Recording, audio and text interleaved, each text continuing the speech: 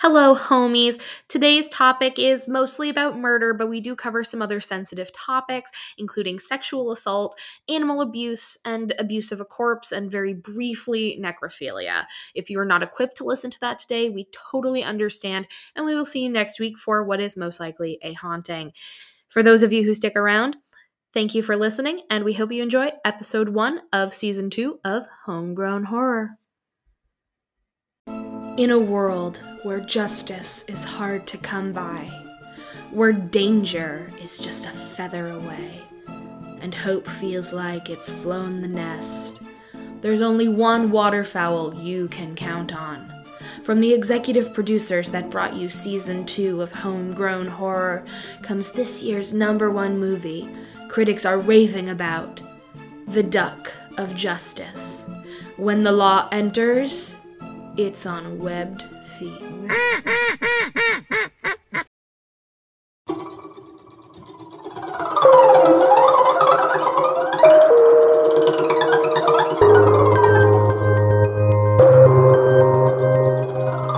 Hello! Welcome back to Homegrown Horror. Season 2, welcome back. The main spooky podcast about main spooky things, true crime, horror, and all that fun stuff. Yeah, we have a good lineup for today. Terrible lineup for today, but I'm Bea, co-host. I'm Jackson, a co-host, and I hope we sound a little different. I hope we sound markedly improved here. Really hope so. That's going to be a lot of effort for nothing. There's still more improvements to come, but in case I'm guessing we'll post before the episode released, but you'll see a little bit of difference in the office setup. Yep. Got some sound panels, got new mics. Yeah, we're ready to rock. I'm very excited about the new mics. I'm very excited. Sound panels are in our logo colors. We are dripping.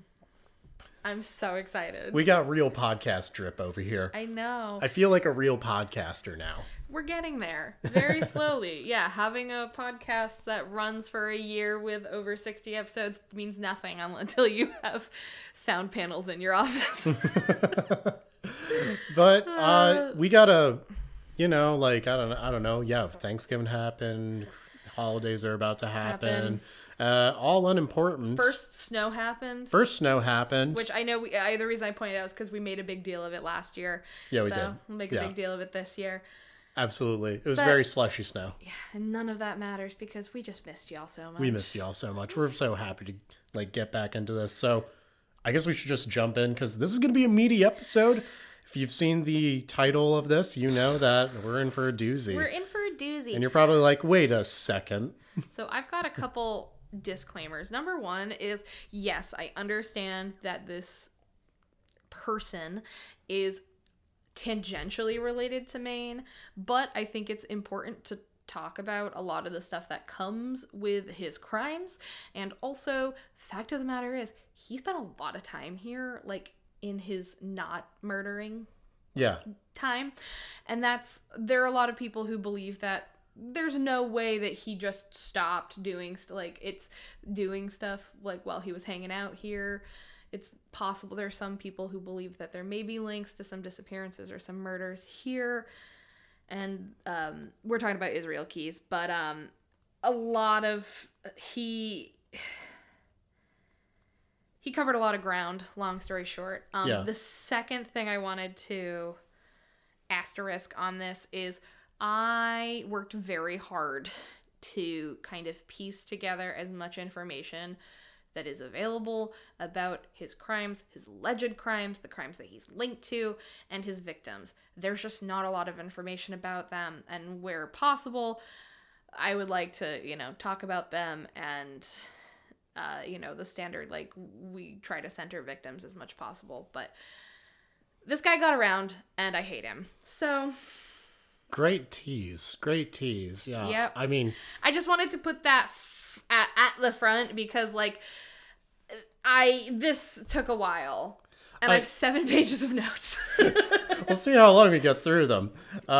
But yeah, no, I've heard a lot of awful things about this, and it's kind of sacrilege that I really haven't heard about this character, and I run a true crime horror podcast. I thought, yeah, because I think that you had said that you'd seen some. I've seen mentions of this, but I don't know the full extent of this person's crimes or like the horrors within.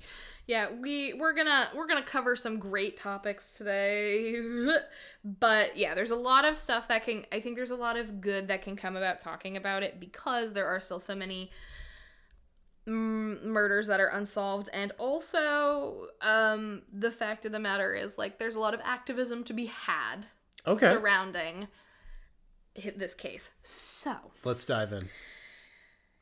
In 1978, Israel Keyes was born into a Mormon family in Richmond, Utah. Fucking stellar start. He was one of 10 kids. All of them were homeschooled until their father, John Jeffrey Keyes, denounced Mormonism. And then they moved to, he purchased land in Colville, Washington, and then moved all of them out. And when I say middle of nowhere, like, this is the middle of nowhere. Okay. They are not around people. What corner of Washington's that? I didn't look. Far north? But, okay. Remote. It's remote. Yeah. The family joined a Christian Identity church. Do you know what Christian Identity is? That sounds familiar. Does it have international in the name at all? Does it adopt that eventually? It's white supremacy. Oh, okay. Yeah, Christian Identity is all about, like, it's like our Aryan heritage is so important to our Christian, is intrinsically linked with our Christianity. It doesn't make sense that it's Christian identity. Well, I guess it's linking with our Christian identity. I guess, like, and the church is called the Ark. Weird. Oh no. That's just so strange that, like, white supremacists would, like, revolve around Christianity, considering where it started. But fuck it. Yep. So this is the kind of ball game we're playing with today. So the Keys lived an austere life in Washington. They had a one-room cabin without electricity or running water. They were isolated from the world, aside from their church-going neighbors, people who belonged to the Ark. Later in life, Israel would describe his upbringing as Amish. In addition to working hard to survive, Israel also honed his skills in carpentry, and he built his first cabin by the age of 16. Do not be impressed. He's a terrible person. Okay. The family had a few neighbors, one of which was the Kehoe family, who would eventually be murdered by their oldest son, Chevy. So Chevy's not the only child who was raised in a fundamentalist Christian lifestyle who would go down the path of crime. Oh my goodness. So I think that's really interesting. It's like, yeah, this must have been kind of breeding a lot of tilted views. I think so. Mm-hmm. In his adolescence, it was reported that Israel kept a journal in which he would document his daily sins. But too bad, he already had a rap sheet a mile long. That's healthy. As a child, the Keys children... They said that I should document it, not that I should repent. That is true. I just have to document it. And, like, one of the ones that it was, like, specifically talked about was, like, he was lusting after his girlfriend. And I'm like, dude, you have got bigger problems than wanting to fuck your girlfriend. Oh my gosh. Here we go. As a child, the Keys children had to forage and hunt for food, and Israel enjoyed hunting particularly. He carried around a pistol as a child, and good. At age 14, he was gifted with a .38 caliber revolver by his grandfather, which he would later modify by making a homemade silencer. Wow. We love STEM in this household, just not like this. Just very innovative, you know? Not only was he, like, he was this very... This is like The Good Son. It's kind of keying up like this. Kind of, yeah. He was very enthusiastic about hunting, but he was known to also kill local pets, lots of cats and dogs, and it led many of his peers to steer clear of his path. There were at least 3 witnesses that I could find who had seen him torture animals. That's a classic serial killer, like, upbringing, is that they start with, like, small animals and pets and all that. Mm-hmm. And there was an Oxygen documentary, and they interviewed some people, but there was a girl from his church who noted that just being around Israel made her skin crawl. As he reached adolescence, he began to burglarize nearby homes. They said that, I think it was more, I initially thought they were talking about like as a teenager, but I think in total, like through his lifetime, he committed 20 to 30 break-ins. Yeah, that sounds like a lifetime goal there. He would steal firearms, and he built up a considerable collection of said stolen firearms. Would he mostly steal firearms? Yeah. And his parents apparently did find it, and all they did was just to make him apologize. Wow. Okay. Not, ooh, wow, this is... Oh, that's not like a red flag or anything? Not to say that they didn't notice red flags, because they did, and we'll get there. But Israel realized his peers were perturbed by his actions, and he was like, that's interesting that they don't think that killing cats is fun like I do. Something's wrong with them. Yeah, exactly. Not me. So it's like they don't know what they're missing. His way of fixing that was to try and hide his antisocial behavior and his violent tendencies and just try to blend in. Some people believe that his first murders were committed during his teenage years in Colville. Apparently, he may have mentioned like his first murder was in the mid-90s, but he never admitted to any of the crimes that the murders that authorities think he committed, which included the abduction and murder of 12-year-old Special Olympian Julie Harris in 1996, and the abduction and murder of Cassie Emerson in 1997, as well as the murder of Cassie's mother. The thing with that was like, so they found Cassie Emerson's mother's body in a burned out trailer, but they couldn't find her. They found her body a year later, about 13 miles from the home. So Keyes never admitted to this. However, he did admit that his first arson that he committed involved a trailer. Mm-hmm. So some people think that he murdered them and then burned the trailer, and that's tentative. It's not conclusive. Right. But I wanted to put them here because these murders come up in the discussion of Israel Keyes. Due to Israel's increasingly worrying behavior, the family moved to an Amish community in Smyrna, Maine? Smyrna? How would you say that? Yeah, Smyrna. Yeah, sorry for everyone that live in Smyrna, Maine. Which is, they're probably not listening because it's mostly Amish people. First time hearing of you. This was in the late 1990s. The move to Maine was accompanied by an even more zealous turn to religion. The daily Bible study happened. This is where the alleged journal entering comes from, because they were like, write down your daily sins. And that his parents also banned anything that was quote unquote against God, including learning to play musical instruments and watching popular movies.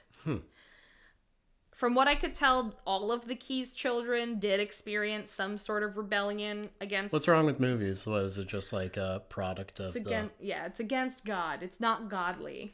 How's it not godly? I don't know. Maybe they were concerned about, specifically, I think they were concerned about the music Israel was listening to. And so they were like, popular media is of the devil. I don't know.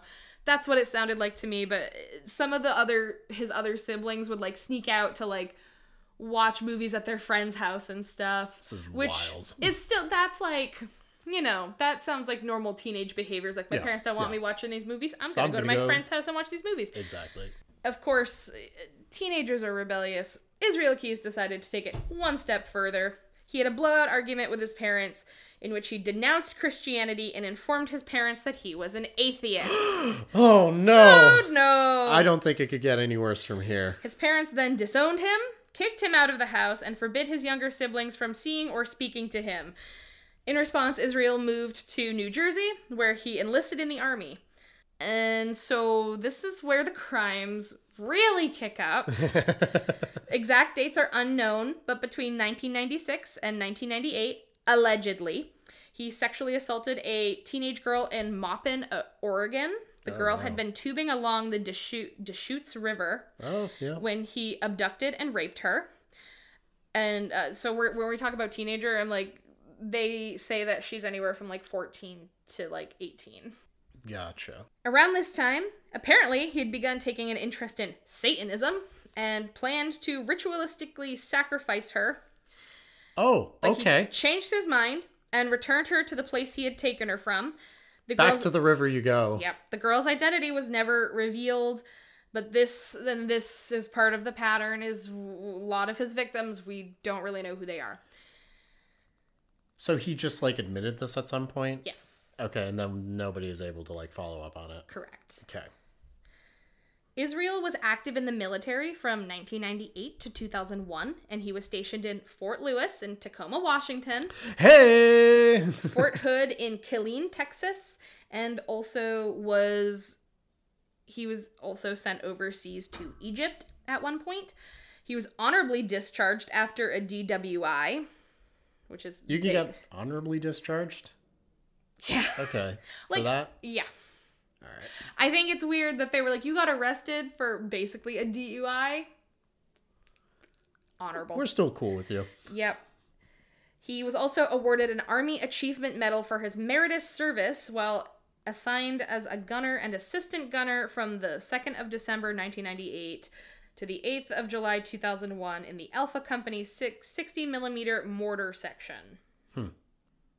According to what Israel would later tell the FBI, he did not commit any murders during his time in the Army. However, he did admit to the rape of 2 women during his time stationed abroad. Okay. One was a sex worker and the other was a college student. Oh, God. That's the thing, is the thing that really blows my mind is the fact that he's like, oh, I'm going to admit to this heinous crime because the rest of what I did is worse. Pales in comparison. He's just doing this for like a kick, I guess. It's like just unload everything. Okay, yeah. So after his discharge, he moved to Nia Bay, Washington. There are at least 5 victims from his time in Washington, which likely occurred between 2001 and 2006. When interviewed, he claimed all of the victims were linked to currently ongoing investigations. So there are 3 there are 2 that were, there was one couple, 2 that were like victims that were linked. Okay. But not like they were killed separately, but they are kind of put together in the same crime. And then there were 3 victims that he killed separately. Got a question for you. Were they kind of similar? Was there a clear MO between them, or was it random as hell? Are you going to get to that? I'm going to get to that. Okay, just pin it. Put the biggest pin in, the biggest, worst pin you can find. Big bad pin. Deep sigh. Yeah. He did not reveal any names beyond some details on his methods of killing and disposing of their remnants. Like, he was like, one's in a lake, one I buried. Very vague stuff. In 2007, he moved to Anchorage, Alaska with his girlfriend and his daughter, where he started his own construction company. At some point, he began to commit crimes away from home, and he would cast his net far and wide. And again, most of these crimes are alleged because they have multiple key details missing, and they are tentatively linked to him. If he I'll tell you if he's admitted to it. Okay. So he purchased 10 acres of land and a cabin in Constable, New York. Per his confession, he committed at least 1 murder. The victim is still unknown. In New York, authorities believe that this confession is credible. They don't think that he's just saying it for kicks. According to American Predator, The Hunt for the Most Meticulous Serial Killer of the 21st Century by Maureen Callahan, Israel is a possible suspect in a crime spree in Boca Raton, Florida. Boca Raton, Florida. Yeah. It was deemed the work of the Boca Killer, and it included the abduction of Randy Groenberg, who was murdered after being shot twice, the abduction of an unknown woman and her toddler son, who were then released unharmed after the kidnapper forced her to withdraw cash from an ATM, and the murder of Nancy Bocccio and her 7-year-old daughter Joey, who were both fatally shot in their vehicle in a mall parking lot. The Boca killer has yet to be identified. Whoa, okay. In April of 2009, Israel is believed to have murdered Deborah Feldman in Hackensack, New Jersey, before burying her near Tupper Lake, New York. Israel admitted to robbing Community Bank in Tupper Lake in April of 2009, just days after possibly murdering Deborah, where he stole $10,000. Okay, interesting. Small amount. Just kind of a random, probably spur of the moment. Yep. So this crime, this is one of another crime he admitted to. Uh-huh. This is one of two that we have like a lot of information on. In June of 2011, Israel traveled to Essex, Vermont as part of a planned crime spree. 2 years prior, he planted a murder kit. He did this a lot. He would travel and buy supplies in the places that he was visiting, bury these murder kits, which were 5-gallon buckets containing guns, ammunition, money, restraints, and chemicals to aid in the decomposition of bodies, as per Officer Brendan Rodella. How many of these did he place? We don't know. Oh my gosh. That's awful. I mean, like, I have an emergency pack for, like, almost every... I've, like, 2 in my house and 1 in the car. Yeah. So, like, I can get being prepared, you know? Yeah, but his whole thing was, like, I'm gonna do this, I'm gonna, like, collect all the things that I need, bury them, so that way, when I want to murder someone in the future, I know places that I can go and just pick a random target. It's like, it's such a pain in the ass to carry this around. I should just place it in my frequent areas. Yeah, right? So he placed this particular one in a neighborhood near Essex, and he had hoped to carry out a murder before proceeding to rob several banks and commit a string of arsons. Oh, good.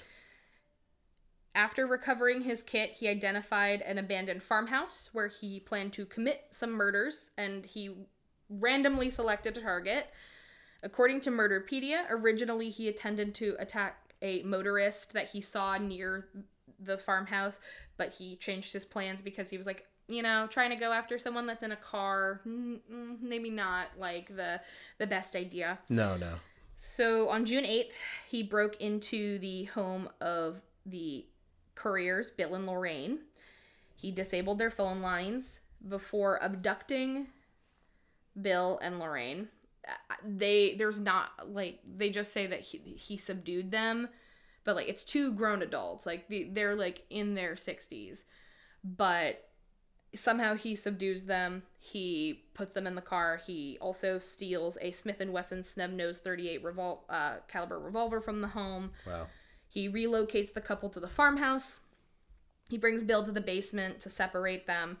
Both of the victims attempted to escape. Lorraine was recaptured and Bill was shot to death with a 10-22 Ruger Charger, which was, again, modified with a homemade silencer. He sexually assaulted Lorraine before strangling her to death. He then brought their bodies to the basement. He burned them and left them in bags. He planned to come back to burn down the farmhouse later, but that ended up not happening.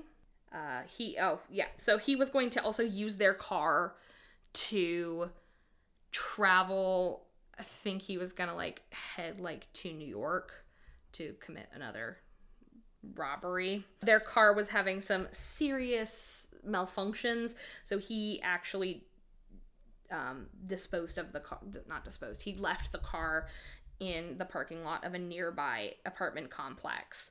He rethought his plan, and so he decided to return home, but he stopped in White National Monument Forest in New Hampshire to dispose of remaining evidence. Hey, we were just there. I know. Later in October, the farmhouse was razed and the bags containing the courier's remains were brought to a landfill. They didn't know what was in the bags. That's sad. So their bodies have never been recovered. It's horrible. And I wanted to make a side note here. There's a website called Morbid Tourism, and like, so when I was trying to find out more information about their murders, this came up, and it's the site of the farmhouse. It's the former site of the farmhouse. Like, it's literally just a field now of where they were murdered, and like that's the draw of this field. And I just have to say, that's weird. And if you think that it's like, I think it'd be cool to visit where someone was murdered, I really want you to rethink that. I'd understand going there for the purpose of trying to catch some ghosts.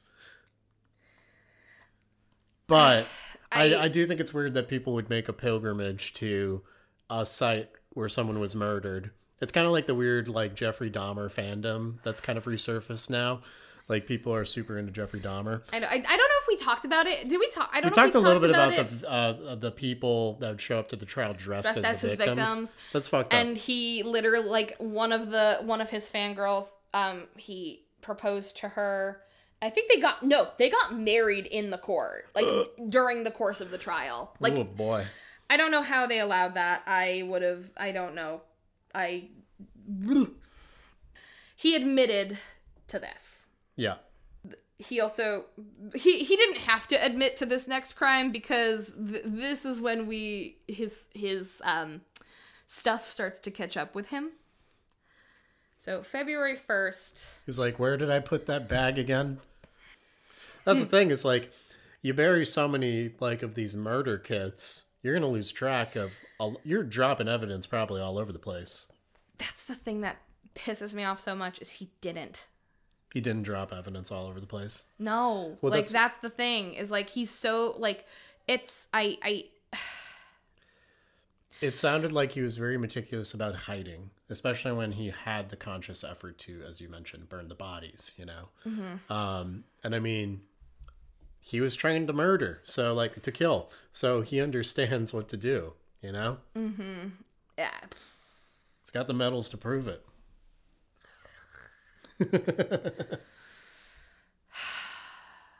Before we move on, I have a question for you. Do you believe that he didn't murder anybody when he was in the army? I mean, no. Why would I trust the word of this guy? But like, I can't prove it. I can't even prove, like, you know, some of these, like, other things you're mentioning. It's like, I would believe, yes, he is admitting to it. Other times I'm kind of like, maybe he's also just fucking with us, you know?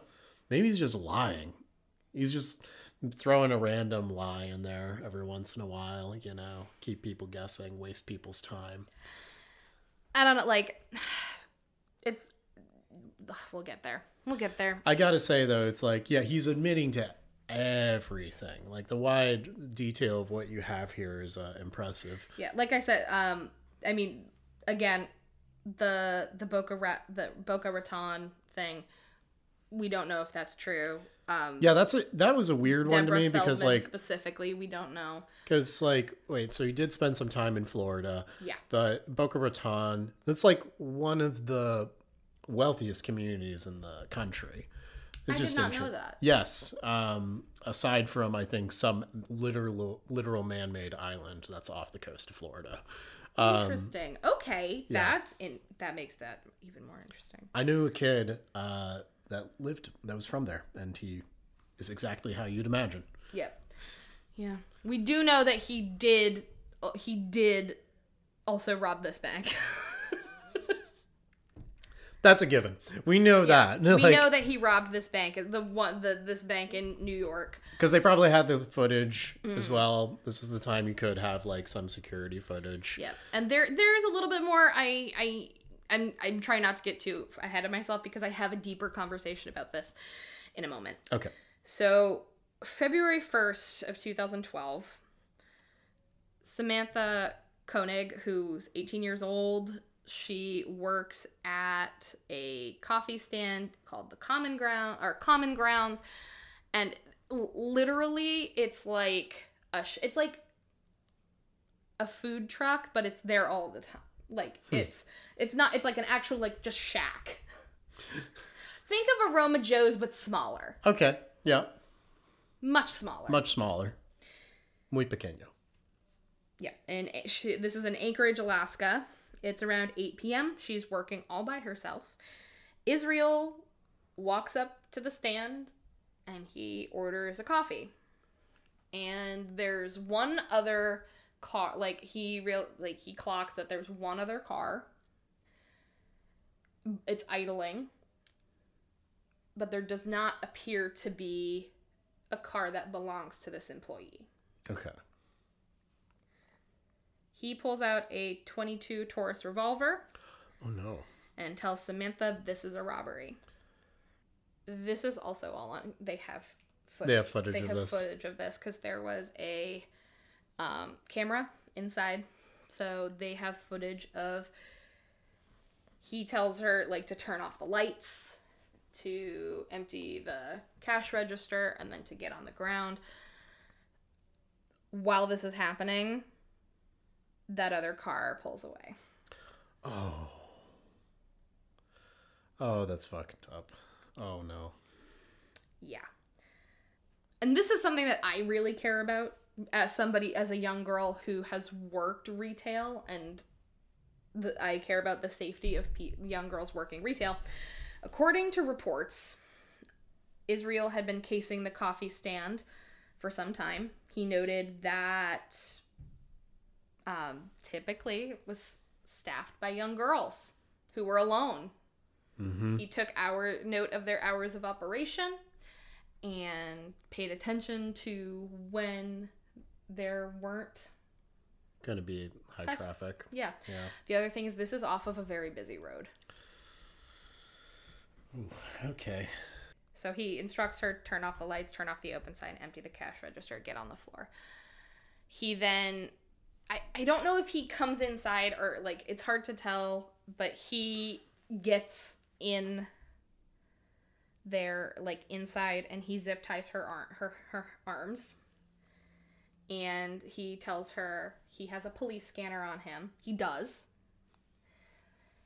This is something that he picked up, kind of around the time he murdered the couriers. He's like, if I have that, then I can keep track of police movement. And he says, if you set off a silent alarm, I will kill you. Oh my God. If I hear on my scanner that police are responding to a call here, I will kill you. He locks down the coffee stand. He stuffs her mouth with napkins and he abducts her. She actually almost escapes. And I say almost super tentatively because I guess this is a super weird detail. Apparently there was a brand new Canon camera just hanging out in the parking lot. Yeah. And he got distracted by that for a minute. And so she tries to escape, but he uses his gun to, be like, don't try anything stupid.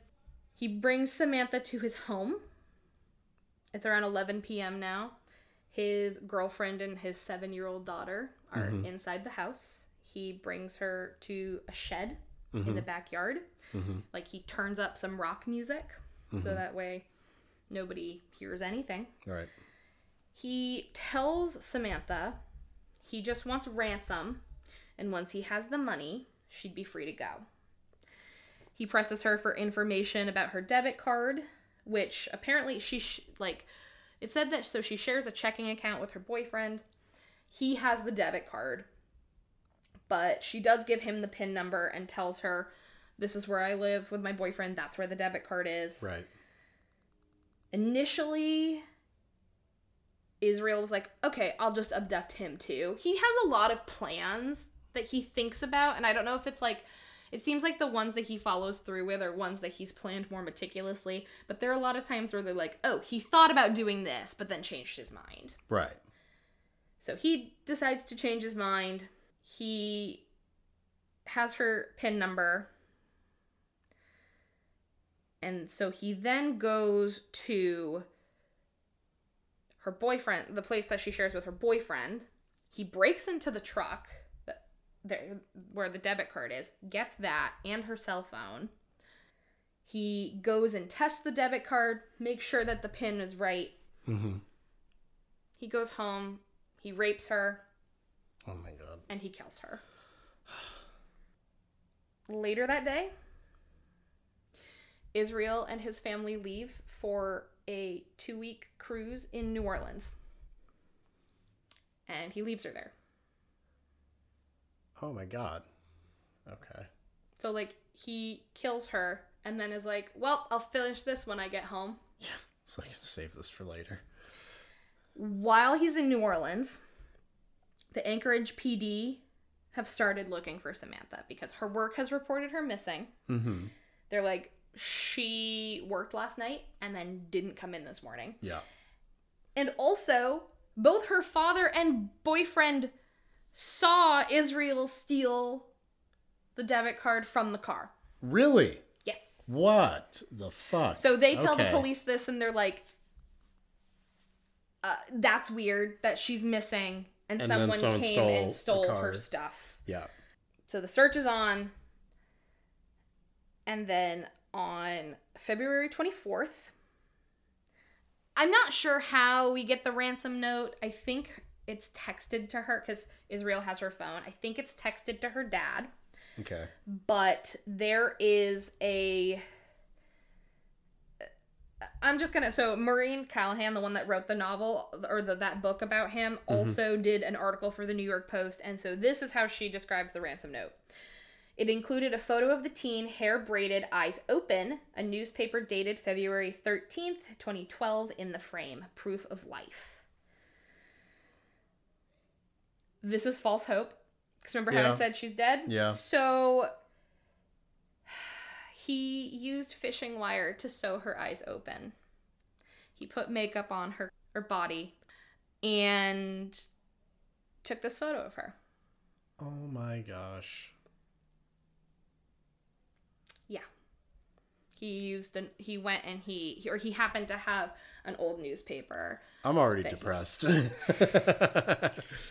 Welcome back to Homegrown Horror Season 2. Yeah. We're already sad. He demanded $30,000, and then he promptly, immediately after taking these photos and sending this ransom note, he dismembered her body and disposed of it in Mantesuka Lake. What the fuck? Also, $30,000? Seriously? Yep. I feel like you should ask for more. It's terrible. So yeah, so he got home, did all of this stuff, disposed of her body, and then hops on a flight to Texas. He burns down a farmhouse and a barn in Aledo, and then robs a branch of the National Bank of Texas in Azle. The amount is unspecified. And at this time, he's also suspect in the murder of Jimmy Tidwell, an electrician that disappeared from Longview. And apparently also in this time, he attends a wedding for his sister. Fuck that guy. Like, it's so... Just in between all of this fucking madness, he's just like, I'm gonna go on vacation. I'm gonna go to my sister's wedding. And I'm like... It's unthinkable. Yeah. It's unthinkable. No, it is. While in Texas, Israel began withdrawing money that had been placed in Samantha's checking account as part of the requested ransom. Wow. On March 6th, the Alaska authorities and the FBI were alerted that someone was using the debit card. They notified officers because they see the withdrawals were happening in Texas. So they alert officers in Texas, Louisiana, and Arkansas. They're tracking the withdrawals as he's moving through the southeast, and they're reviewing ATM surveillance to try and pin him down. They were able to view the footage, the footage, and they see that whoever is withdrawing this money has a Ford Focus. So they put out an APB on this Ford Focus. And apparently he swapped out one Ford Focus for another. Oh, that's weird. He swaps out his rental car. Okay. And I don't know why he doesn't think, maybe... Oh, this is the same car. Like... Yeah, no, exact same car, exact same color. Like, everything's the exact same. So strange. Okay. And on March 13th, he is pulled over for going just over the speed limit in Texas on the highway. And they were like, this car matches the APB. And when they're looking in the car and they're talking to him, there's some cash on the seat, and it has pink dye on it. Wow. Because that it came most likely came from a dye pack that would be used at a bank. So they call for backup, and he's surrounded. Israel is arrested, and officers find Samantha's debit card and phone in his possession, as well as a ski mask, a gun, and maps highlighting specific locations in California, Arizona, and New Mexico. Murder packs? Maybe. Or, yeah. I assume if he's going to commit murder, there's most likely a murder kit there. On March 26th, he's extradited to Alaska, and he is indicted. Extradited to Alaska? It's a state. That's the word that they used. Okay. That's the word that they used. He was indicted. His trial is set for March of the following year. Israel begins speaking to investigators, and he confesses to specifically the murders of Samantha and the couriers, and he starts dropping hints. Remember how I said, like, he's giving very vague hints? Yeah. He's giving vague hints. He plans to cooperate with them if they comply with his demands. Right. Fuck this guy. Fuck this guy. He wants to be executed within a year. And he wants them... I want you to speed this up. Pretty much. He's like, I know that... Because I get there in a minute, but like... So he has studied serial killers extensively, and he knows when they're caught, even if they're put on death row, they languish in prison for a prolonged period of time. And he's like, okay. I just want to... Like, if you're going to do it, do it. The other thing, and this is the biggest fuck you, he asks... Please keep the story regarding Samantha's murder from the media because he wants to prevent his daughter from suffering as the result of his actions. What an absolute fuckwad. No. The amount of rage I had to contain doing this, there are a lot of things that we cover on this show that make me mad. This is one of the worst, I think, okay. So, unfortunately, his identity is revealed publicly, and then he refused to cooperate further. He attempts to escape at least once, and then on December 2nd, 2012, he was found dead in his cell. He had concealed a razor blade, which he used to slit his wrists, and then he attempted to strangle himself with a bedsheet. He ended up bleeding out. He was not successful in strangling himself. His suicide note offered no additional clues, and we're still no remorse. The weird thought this is morbid, but the weird thought process of like slitting your wrists and being like, this is taking too long. I need to speed it up. Yeah. This guy was impatient. And probably the worst quality about him, B. I know. Oh, I'm going to kill you. That was actually like a Norm Macdonald joke. It was like, you know what the worst thing about Hitler was? He was a hypocrite. I need to leave. Also, in his cell, they found drawings in blood, which included a pentagram, 11 skulls, and the words, "We are one." The fuck? Authorities believe that the 11 skulls may reference the number of victims. Yeah, I know. It's like, I don't know. I don't know. I also want to take a moment to just be like, unfortunately, like, Satanism does get a bad rap. It's not about we're defending Satanism. No, here's the for real though. Here we are.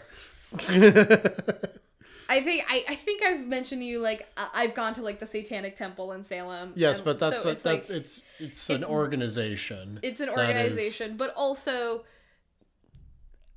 like, for example, like, the Church of Satanism and the Satanic Temple, neither are just made up of serial killers. And nor are they just sacrificing people. I just want to put that out there that it's not because he's a Satanist, it's because he's a fucking monster. Yeah. No, I mean, we knew that. We don't need a new satanic panic here. Okay. Part of why Israel drew so much attention, and remember how we're taking that big pin out now, once lots of attention once his crimes came to light.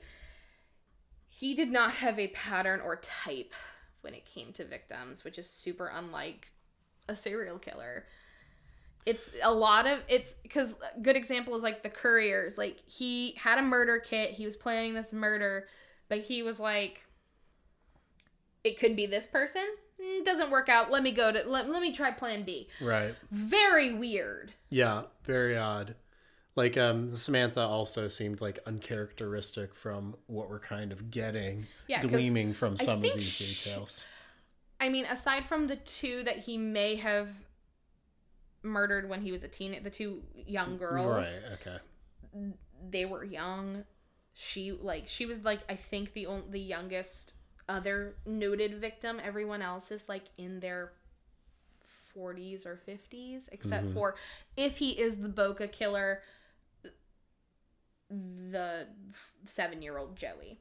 He also claimed, he was like, I don't kill children or parents of children because I don't want to get in the way of that relationship. This fucking code of ethics, the fuck? So only the young and unmarried can die, the unfulfilled? Police do not believe that. Just like a lot of course not. Police are also skeptical about his claim that he didn't kill, that he was on a murder hiatus when he was in the army. They were like, people have been asking for me to make a comeback tour, but I'm on hiatus right now. Fucking nasty. Most of his crimes appear to be motivated by money to a degree. Yeah, I mean, there's the $10,000. He's holding up the coffee stand. But some people believe that the bank robberies were to fund the traveling for his murders. So I was like, okay, I'll only do crimes if it feeds into my murder addiction. Yes. So it's like, this is just fun money. This is just murder money. That's what some people think. We don't know because he didn't tell us. He also went to great lengths to avoid detection until Samantha. And you made a point about him being impatient. Like, it's very like, he hadn't killed anyone around, like, where he lived until that time. He had left Alaska over 30 times in the span of 8 years for his murder plots. And he buried murder kits, and they at least have some confirmed in the United States, in Canada, and in Mexico. Mexico? Mexico. Okay. Like actual Mexico, not New Mexico. Not New Mexico. Jesus. He buried these so that way he wouldn't have to bring stuff with him. Would he go to like Cancun a lot or something with his family? He wouldn't go with his family. He would just go. Okay, here's the thing. Himself. He was like, don't talk to my girlfriend. She has nothing to do with it. And I'm like, would you be suspicious if your spouse just like goes on trips without you pretty frequently? Look, I mean, people have quirks in their own lives. So like, I've got a cousin who's really awesome. One of the things he likes to do is just take plane rides, though, by himself. By himself. He likes to, like, review airlines, basically. Okay. He's a genius, by the way. It's actually really funny, because I've been watching a guy on YouTube. His name is Downey Live, and he literally just goes on trains. And I'm like, yeah, but when you were like, yeah, he flies on airplanes. I'm like, he likes to ride airplanes. I'm like, that's weird. But I get trains a lot better because at least you can you have leg room and you can stand and walk around a bit. You can sleep. You can go walk to the dining car or something. Yeah, if there's beds, it's like that makes sense. He gets out and he'll walk around a little bit while they're stopped. I've wanted to take giant train rides before. I remember trying to plan a trip with my mom where we were going to take the Siberian Railway. Just a long-ass tray ride, but we were like, this would be fun. It's just be interesting to see how desolate this area is. But, I don't know. You're looking up a thing? Yeah, I am looking up a thing. Sorry, give me 2 seconds. That's okay. Just gotta find the one. I was just loading up my mainism because I forgot about it. Hey. You forgot that. Nothing's changed. Season 2. Jackson forgets the mainism. I got a question for you. Yeah. So, like, the impatient thing is something I'm kind of hung up on here. You know, he's like, get this done in a year. If you, hypothetically, were on death row, it's like, I don't know. I wouldn't be in much hurry to die. I'd be like, you know, I know they got a library in this joint. Might as well crush some books. Crush some books. Okay, I think this is the one. Yep. So this is the map where they have This is a kind of a batshit map. So the circles indicate areas where he may have committed murder. Is his area of travel like where he's been about? Yeah. Okay. And then kind of there like is this mark here because so when he these are kind of bullshit, honestly. Like if let's take a critical look at these maps. Yep. You know that this was made by some fucking cop because it's like, all right, I remember him saying something. He was around mid-Texas, so we're just gonna make this oval here, like mid-Kansas over here, and then like, oh yeah, around Chicago. Yeah.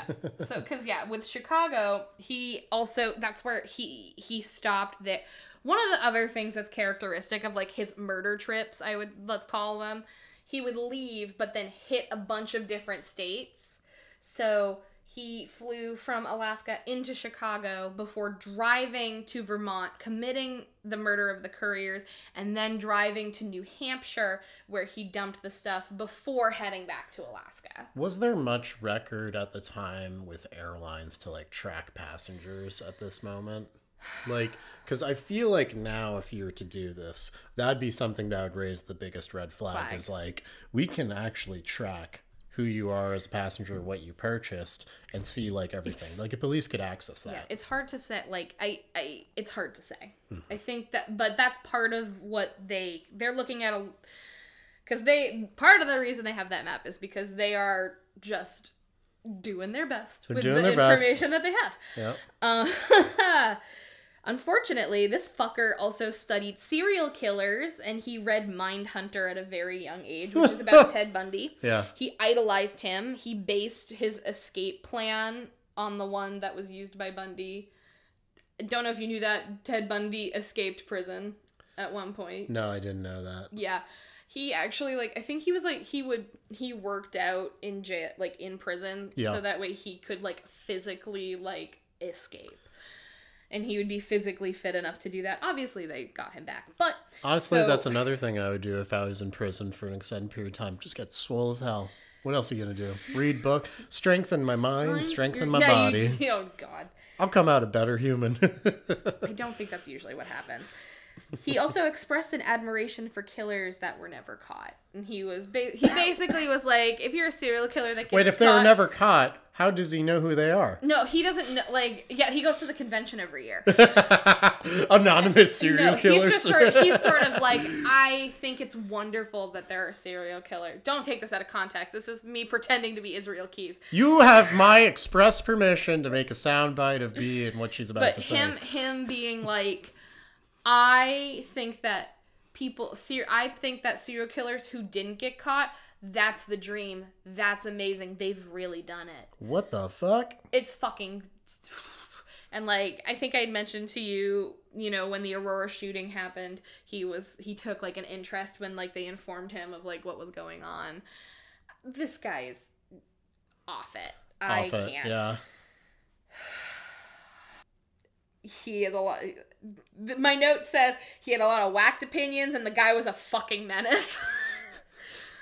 That's what I said. I love it, dude. At this point, like, I was... Literal menace. I've been working on this for a while because, like I said, it was difficult because I used, like, Wikipedia, Murderpedia, a bunch of different articles. There's a Criminal Minds wiki, like, for the TV show that listed all of his crimes. Or, you know, and some, like, I was just trying to piece it all together. And that was really hard. And the other thing is, like, to imagine, like, that's what the cops are doing, but, like, on an even bigger scale, it is a thing. So, what now? He took his secrets to the grave, and he leaves many loved ones of his potential victims without closure.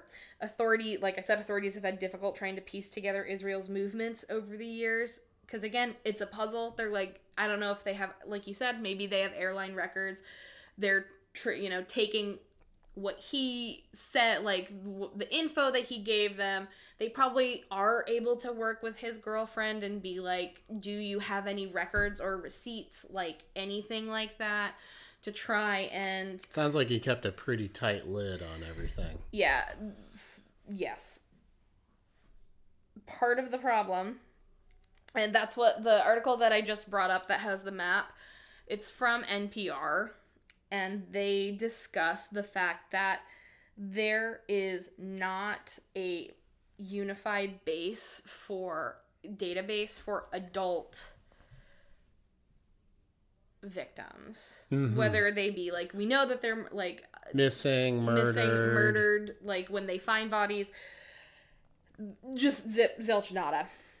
He traveled so extensively from major cities like Chicago to LA to his brother's place here in Maine, in and out of the country. Wow. It's a Herculean task. Yeah. And Daisha Eaton for NPR says, because I think that they explain it so well, Bell, who interrogated Keyes extensively, says that Keyes preyed on people in remote locations, like in parks and along trails. Mm-hmm. With few exceptions, Keyes took the names of his victims to the grave.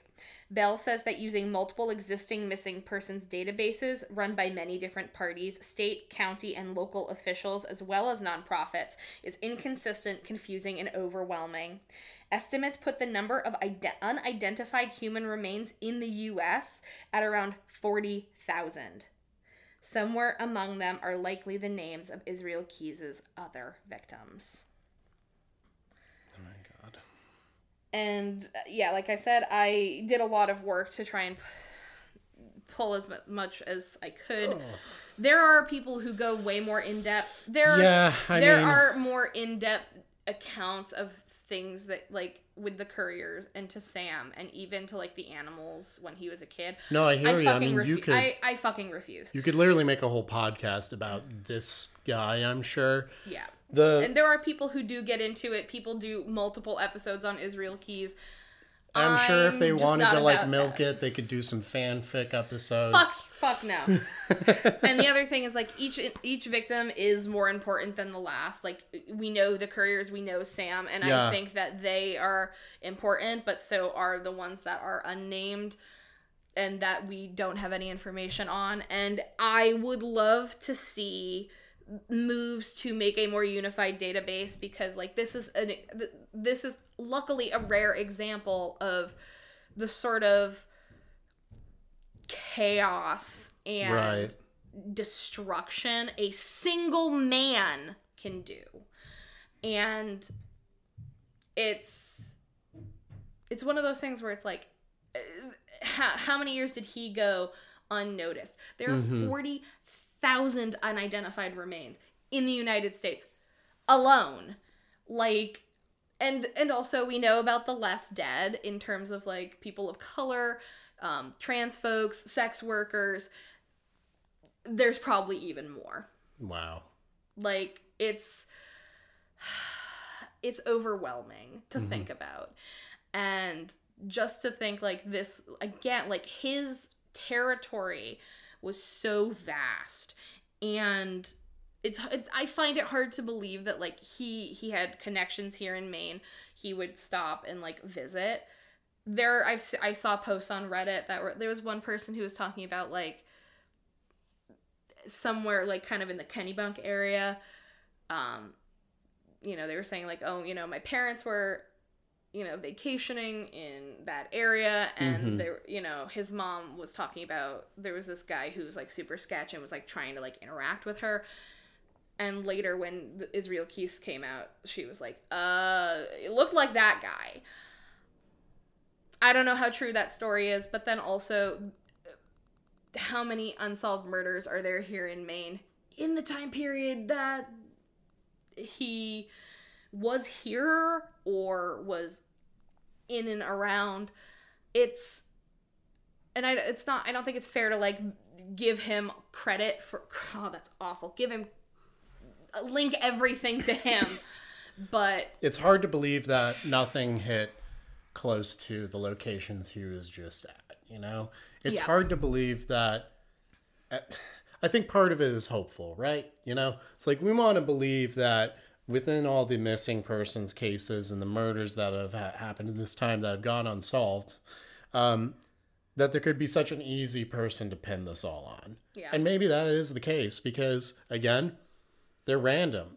But, you know, if we look at like cases of missing girls, people being shot, you know, it's easy to be like, he could have been related to it. But I'm glad that it's not attributed to him because until we're 100% certain, we need that. And that was the thing, is I wanted to be very clear that it's like the things that are alleged, the things that are tentative. He's a suspect. They have not ruled anything out. Like, until we can figure, be super clear about it, but I wanted to mention it because his name has come up even among authorities for it. So it's not just like people talking shit on the internet. You know, we gotta figure out necromancy if we want some solid answers. Just ask the ghosts, and maybe they'll. We'll just do a seance. Figure this out. I'm sure there's a freak out there that has tried to have a seance with Israel. Part of like that morbid tourism we were talking about, you know? Yeah, the other thing is like you don't even know what this fucker looks like. I don't. I was like, does he even look good? No. That's the thing. Okay, well, it sounds like That's him. He looks like a lacrosse bro. He does. The thing is, like, even this, like, I've seen people that look like him. That's the thing, is when people are like, well, someone who looked like him, I don't know. Oh, he looks pretty generic. This one also says necrophile. Oh no. We don't need to get into that. Actually, yeah, I think that was also a thing, that he did that to Sam's remains. Oh, fucking if I remember correctly. Yeah, because I think they talked about it a little bit more in the last podcast on the left. Yeah. Gross, dude. Yep, it says 3 confirmed victims, 11 plus suspected. Damn. What an awful human being. Oh. I guess those are the... Oh, those are the 11 skulls and the star? I guess so. There are a lot of things that I'm just sort of like, it's one of those things where it's difficult to strike a balance. Because I know, like, yeah, we have jokes here and there, but it's difficult to also strike a balance between, like, I definitely don't want people leaving this being like, just talk about Israel Keys. No, I think we should talk about his victims too, the ones that we know of, and also work to, you know. One of the things that they did do is part of the reason why they're also trying to figure out where he like traveled is because then they can make that public and be like, if you have information and you're in this area and around this time period something weird happened, like, they can try and be more specific. Right. There's a lot of work to do, but that's Israel fucking Keys. Woo. What a great time. I fucking hated this. Like, well, thanks for joining us for the first and last episode of Homegrown Horror. Okay, so I will say, like, after being on a break, I was like, that was loud. I was like, I had our next purchase is pop filters. I didn't sleep after doing this. You said that you didn't sleep. And yeah. I don't know if it's just because, like, I've taken a break from true crime altogether. Like, not horror, like, I still have been watching, like, stuff about horror and whatever, but, like, specifically, like, true stuff. I took a break, and I don't know if that just allowed my brain to, like, totally reset, and now it's just, like, stop. It's hurting. It's hurting getting back in. It's a rough one. Because it's still something that I am interested in and I want to continue exploring and telling stories. Yes, of course. I mean, it's like these are stories that are worth telling. They're interesting, but also horrifying. But it's, I think, good for us to like handle this, and I think sometimes is a healthy way. Yeah, the break was healthy. The break was healthy. You know what I did mostly during my break? I played a 15-year-old video game. Is that the mainism? I played. Because that's usually how you introduce. Yeah, no, the right? I played Oblivion, the Elder Scrolls game, and I splurged a little bit. I bought in total $7 worth of DLC. Oh, that's nothing. For this old ass Xbox 360. You're game. like, I spent $7. I'm like, you know how much I spent on my gacha games? I am on hiatus because it's Christmas. On gacha games? Okay. It's been really hard because like one of my games, they just completely reoriented things, and they're like, hey, we have a new monthly subscription and look at all the stuff you get. And I'm like, ah! Oh my fucking god. I feel like we need to like take you away from the gacha games. Don't take my iPad away. Well, is there ones that are free that we can give you? They're just not as fun if they're free to play. Oh my god. I need to be in financial debt to enjoy this. Please support the podcast so that B can get her gacha games. I've got a mainism. Hey, it's a mainism. What are we talking about? Well, like an Oblivion guard NPC would say, "Stop! You're violating the law." But this would probably say, "We're talking about the Duck of Justice." I have questions already. I am also quite confused. The Duck of Justice, for the uninitiated, including most of us in this room, is a stuffed duck that was gifted to the Bangor Police Department. He is in a glass display and has his own sigil located at the Bangor Police. So you can find him just kind of hanging out. There's a plaque that literally says the Duck of Justice. Duck of Justice. Yeah. Yeah. So apparently, actually, this also happened kind of recently. Really? Yeah. The wooden ducks, taxidermied,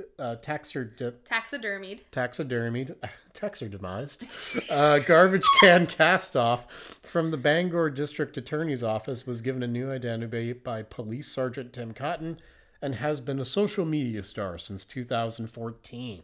So yeah, 2014, pretty recent, I'd say. As far as he's like a social media star. He was a social media star. Too bad he's not alive. Too bad. 2014. What year is it? It's almost 2023.